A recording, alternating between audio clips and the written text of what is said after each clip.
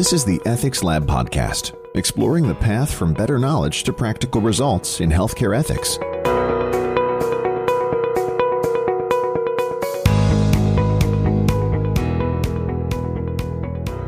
With regard to population health, it's difficult to overestimate, I should say, the importance of this because it's just a total shift in the way we think about healthcare.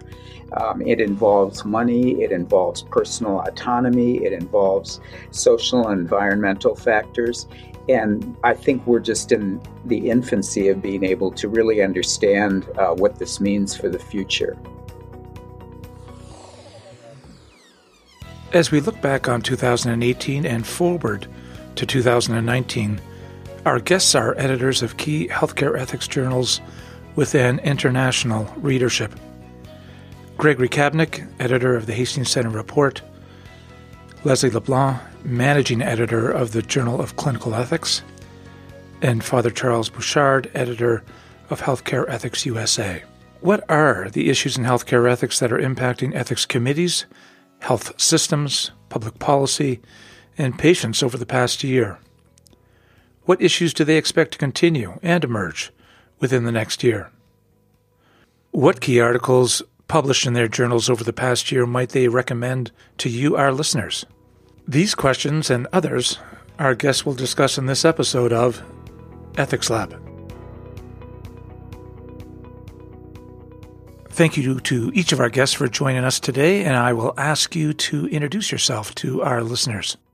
My name is Father Charlie Bouchard, and I'm Senior Director of Theology and Ethics at the Catholic Health Association of the United States. Our journal, we publish 3 different journals, but the ethics journal is called Healthcare Ethics USA.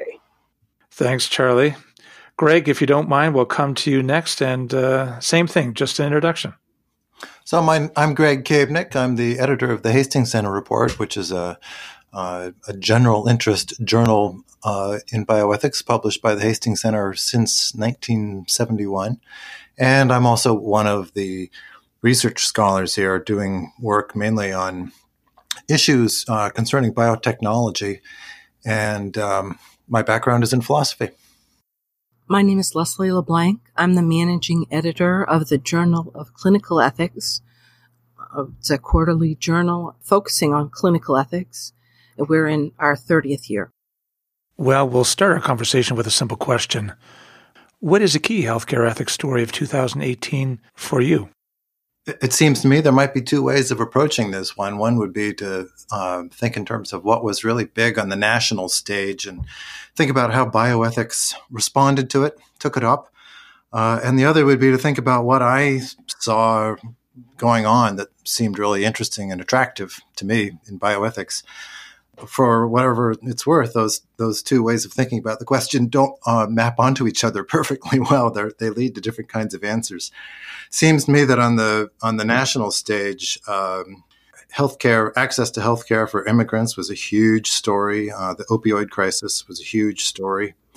We had a little bit on the opioid crisis in the report, but almost nothing, I think, on access to healthcare for immigrants. So I don't know if I want to say that's a missed story for us or just something that I'm expecting to see more and hope to see more attention brought to.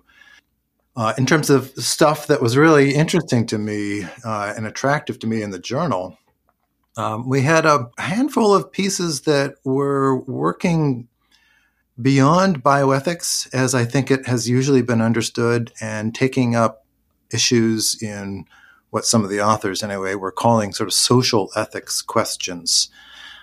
And I just found this to be an extremely sort of exciting broadening of the field. Maybe the best example of that is a special report that we ran in the September-October issue on flourishing human well-being at the end of life, sort of aging and health. Had a bunch of essays in it, and some of the essays were about clinical care decisions, but some of them were about things that lie beyond ethics and brought in perspectives that are not often seen in bioethics, like architecture and city planning, things like that. how people do at the end of life has a lot to do with how their buildings are laid out and how their cities are laid out and access to parks and things like that. And that can be an enormous aspect of flourishing for them, but it's a new way of thinking for bioethics. It's true. When we think of end-of-life issues or dying well, city planning and housing architecture have not been commonly looked at in healthcare ethics journals.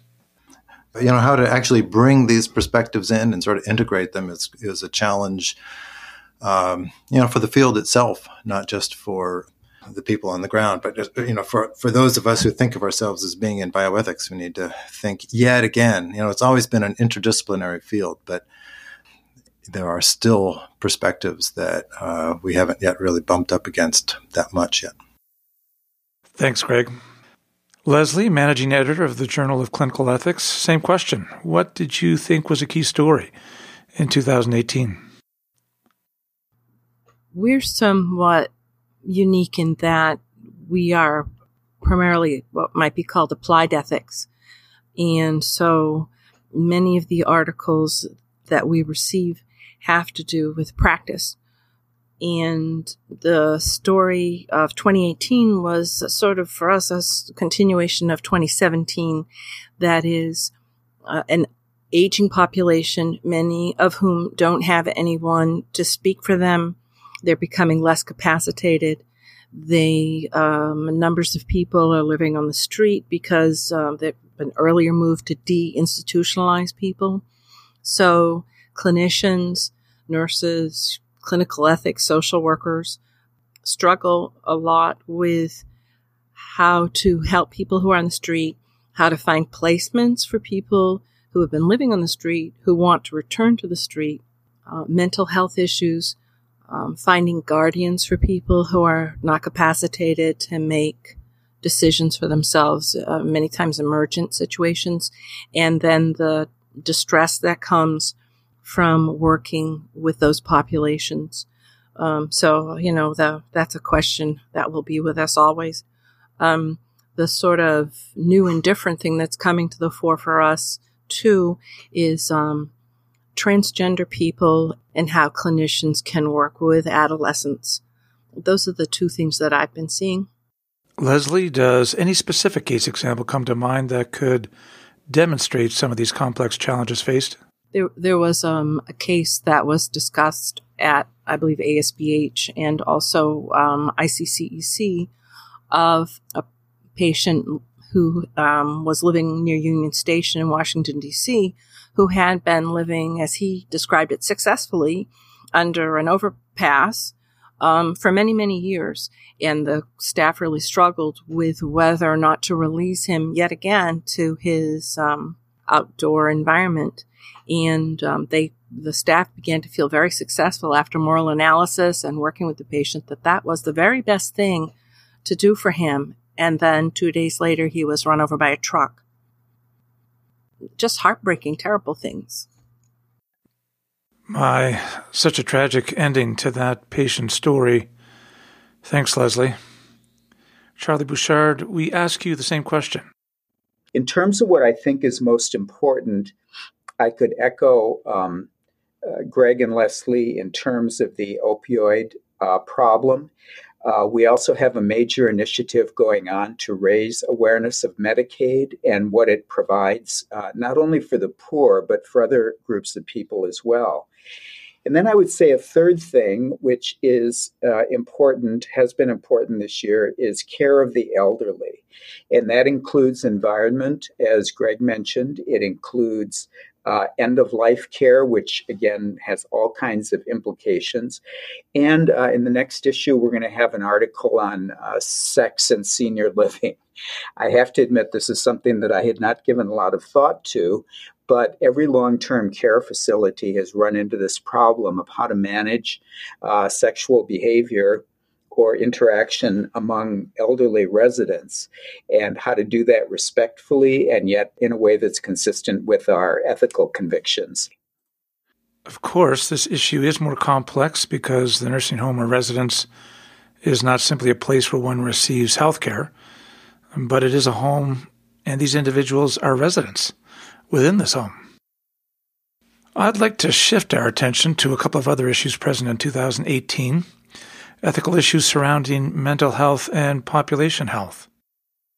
I was struck, as Leslie mentioned, there were a bunch of presentations at ASBH on this kind of issue, and it strikes me as an issue that doesn't fit. That is the mental health and capacity for decision making kind of problem, and it strikes me as an issue that has been sort of around, recognized, kind of on the penumbra a little bit for a very long time, but it doesn't fit the going paradigms for bioethics and clinical ethics decision making all that well, and strikes me as a hugely important issue. So I was really glad to hear that Leslie has been taking it up, and it's something I would like to see in the Hastings Center Report in the coming year.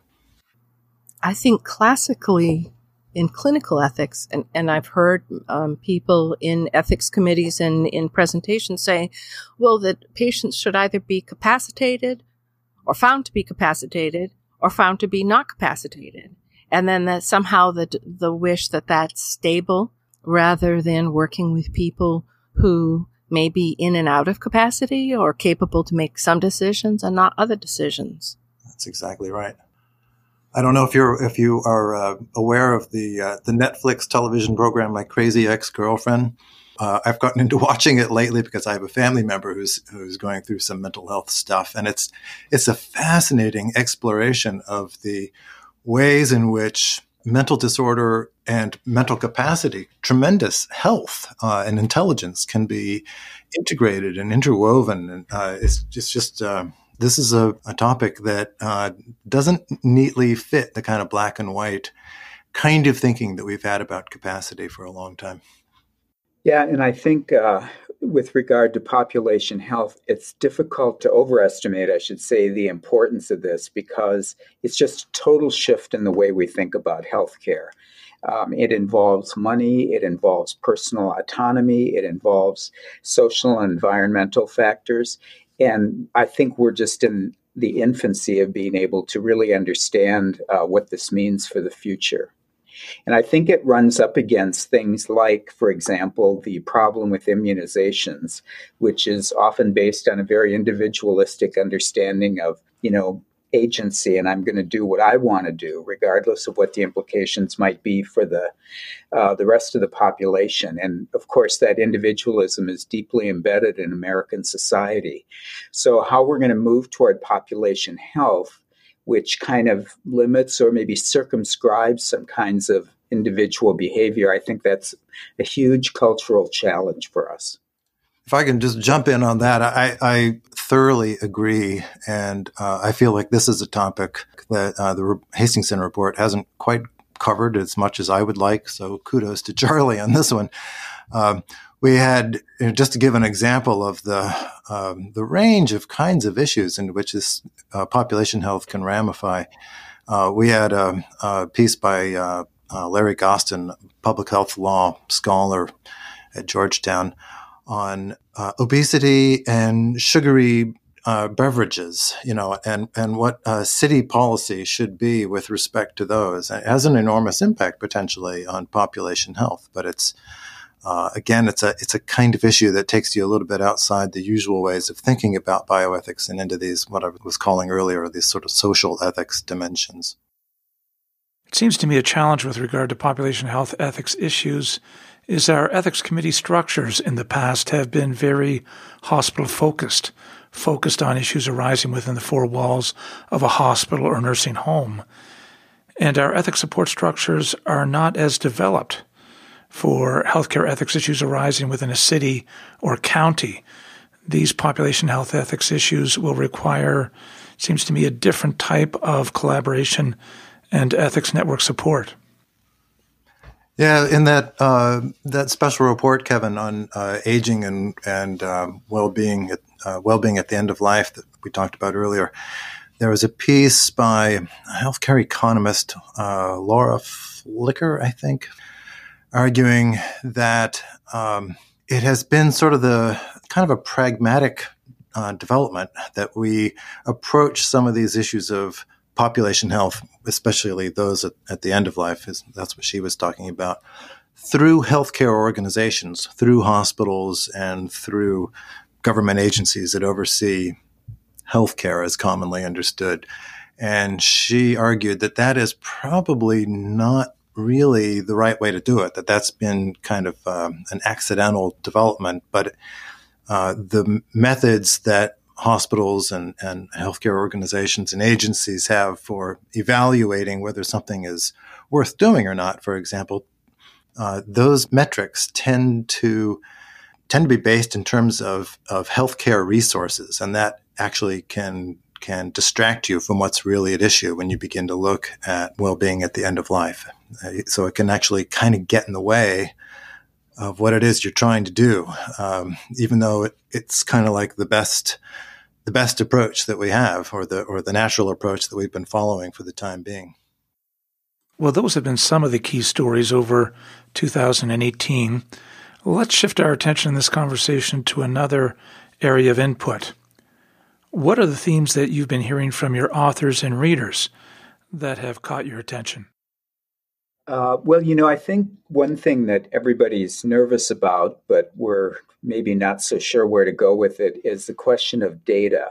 And that's at two different levels. One of them has to do with big data and the amount of data that we're collecting, for example, through electronic medical records. The other one, which is even more problematic, is the issue of genetic data, which is being accumulated rapidly, and there are companies being formed to take advantage of this in the future. And I know that some of our readers have wanted us to do more on this. And frankly, it's been difficult for me to frame some of the questions. For instance, if you look at the situation in China with the alleged activity that this guy did there with these twins, we're not even sure that he did it.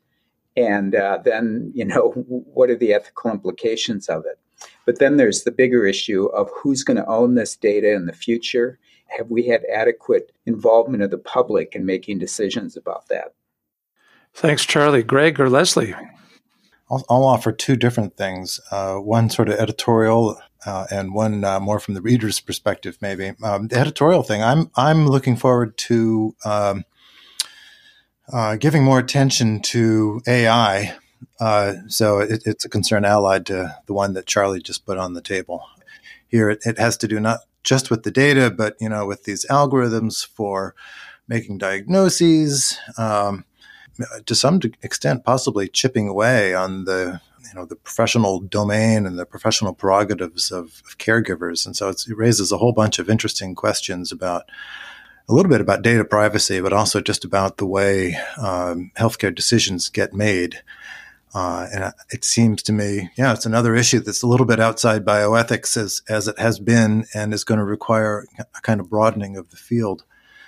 When I think about what our readers have expressed interest in, I turn to the data that we have on downloads and stuff like that. And one piece that really jumps out at me is something that Bob Trug at Harvard published with us a few years back. It was part of a set on teaching medical ethics, and it was a piece on microethics. Microethics is somewhere in the title of the thing.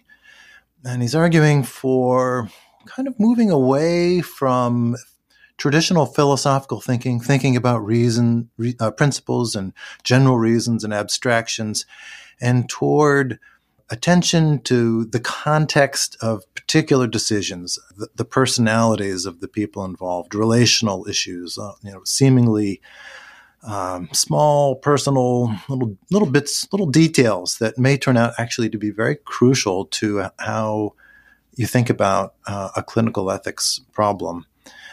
It was a nice piece. I really liked it when we published it, but it has turned into one of the more popular pieces that we've published over the last 2-3 years or so. So seems to me that says something sort of broadly about what people are interested in these days and where the field is moving, and maybe a little bit of skepticism about some of the big generalizations and the big sort of categories of thought that we've been using in bioethics.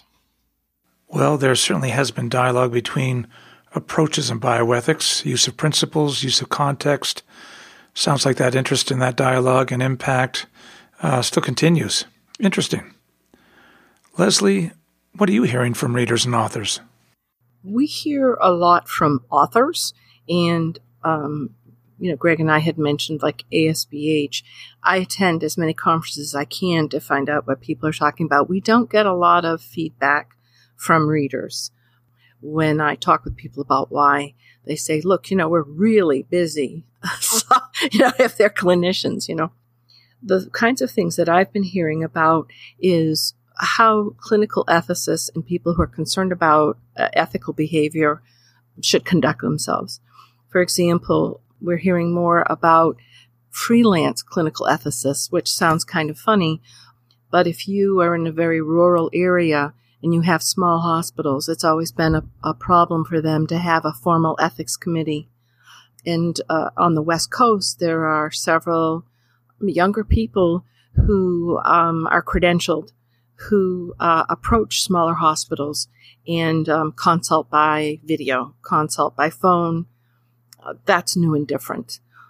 Another big discussion has been how people who are practicing clinical ethicists should use their expertise. The directive has been mostly that one shouldn't offer advice based on one's own personal moral values. And some younger people are saying, look, I have this expertise. I've been trained in how to think and do analysis.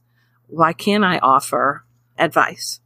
And then the other trend that we're seeing that's new is clinical ethicists who are frustrated, say, with a lack of policy at the state level about how to treat unbefriended patients or adult orphan patients, are more and more becoming involved in making policy, working with the legislature.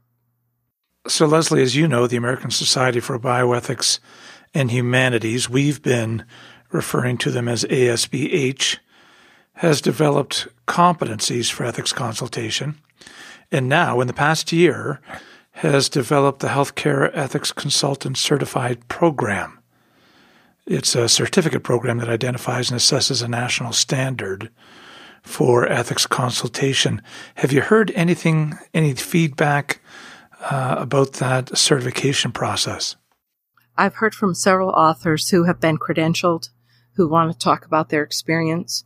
As one would guess, I think, they described their experience as positive. I hear from other authors who are fearful. There are a number of people who are full-time bioethicists who are paid to be bioethicists, and they're concerned about what they'd like to be grandfathered in. And then internationally, when I hear from people outside the U.S., I think they are not particularly supportive of the process. And any reason why? Well, I think that the U.S. sees itself as a leader, and oddly enough, other countries see themselves as leaders, and they like their system better than the U.S. system. The Canadians, for example, spent several years doing what they call the bottoms-up analysis. That is, they worked with people working the clinical ethics and taking their experience and advice and building toward a national policy. Of course, they have universal health care, so in some ways their system is very different. Thanks, Leslie. Charlie or Greg, any thoughts on that topic around the credentialing process that seems to be emerging? Well, we haven't done anything on it, or not too much on it in the journal yet, but our ethicists did take note of this, and we've had several discussions about it. And it caused us to review our own competencies for ethicists. We don't certify or credential anybody. We published one or two of pieces early on from some of the groups at ASBH that were moving forward with this initiative. But interestingly enough, I haven't heard very much in the last year. So it's interesting to hear Charlie's and Leslie's perspectives on it. I've heard just a little bit of concern from clinical ethics consultants about a worry that it's going to lead to a kind of regimentation and too much standardization, and that the role of the consultant should be a little bit more to listen and create space and respond to particularities as they arise or something. But that's anecdotal at best. I haven't heard enough of that to say that that's sort of a groundswell of concern. Thanks. Well, from your seats as editors, are there any systemic challenges present that would need to be changed for a strong step forward in healthcare ethics? I think one thing it's been in the news recently, this new requirement that hospitals disclose their charge masters in the interest of transparency. And that is just the tip of the iceberg, I think. There's two issues here. One of them is that on the surface, it's a good thing because it's one tiny little way of trying to address the cost or the rising costs in healthcare and our irrational payment or process of reimbursement. But the other problem is that it is also, I think there's a danger that it's going to make healthcare seem more consumerist in nature, and comparison shopping and so forth. So I'm not sure what to make of that, but I think it's something that it raises a really important issue. Thanks, Charlie. Leslie or Greg, any systemic changes that you see are probably necessary for a step forward? I think there needs to be more attention paid to the cost of providing care to elderly at home, the quality of the care, and the hidden cost of the care, more support for caregivers, whether they be, professional nurses coming into the home. And then I think, too, the needs of an aging population that are less capacitated and less wealthy, whether it be for a more flexible way to appoint guardians and to move people to places where their needs are being met, whether that be an apartment complex that's assisted by a hospital. Certainly not easy issues. I guess I'd say two things. In terms of sort of healthcare ethics that is really focused on clinical decisions in healthcare contexts, in hospitals and other kinds of care facilities, I think that more attention to healthcare costs is going to turn out to be important. Some way of thinking about some of these new drugs that are just beginning to come online that are extraordinarily expensive, that can cost hundreds of thousands of dollars for a dose or two, and on average give a patient an extra 2 or 3 months of life. I think we're going to see a lot more of that as the personalized medicine initiative moves forward. I think we're going to see yet more expensive drugs for ever smaller subsets of patient populations. There won't be the economies of scale to bring the costs down at any point. And we have some really tough decisions we're going to have to make as these go forward. And then I guess when I think of healthcare ethics, I tend to think outside of caregiving contexts a little bit. And I tend to think of some of these questions about population health, really, that Charlie was putting on the table. And there it does seem to me that what I've already said about bringing in other kinds of social ethics issues, from city design to menu design at restaurants and architecture, the design of buildings, apartment buildings and what have you, is going to be necessary. Given your familiarity with what has been written in your ethics journals over the past year, would any of you offer us an article that you feel might be of interest to our listeners and that we could post on our website for our listeners to review? I don't want to say this article was better than any other one, but I think it does raise, at least for me, raised issues that, again, I had not given a lot of thought to. It's entitled Ethics, Public Policy, and the Care of Individuals with Intellectual Disabilities. And it was written by a pediatrician who deals with a lot of kids who have intellectual disabilities. And he talks about the importance of us helping ourselves to understand things like the autism spectrum and finding different models of dealing with these kids so that we're able to reach out to them. And of course, this is exacerbated by the problems surrounding mental health care in general, this being a subset of that. But we're not doing a good job even generally, let alone with these more specialized cases. So he really, raised an important question or issue for me about that and all the elements that go into it, including disparities and, socioeconomic factors. Thanks, Charlie. We will post a link to that article next to this episode on our website. Greg, any thoughts? Well, one thing that jumped out at me from the past year was an article that we published by Norman Cantor, who's a legal scholar.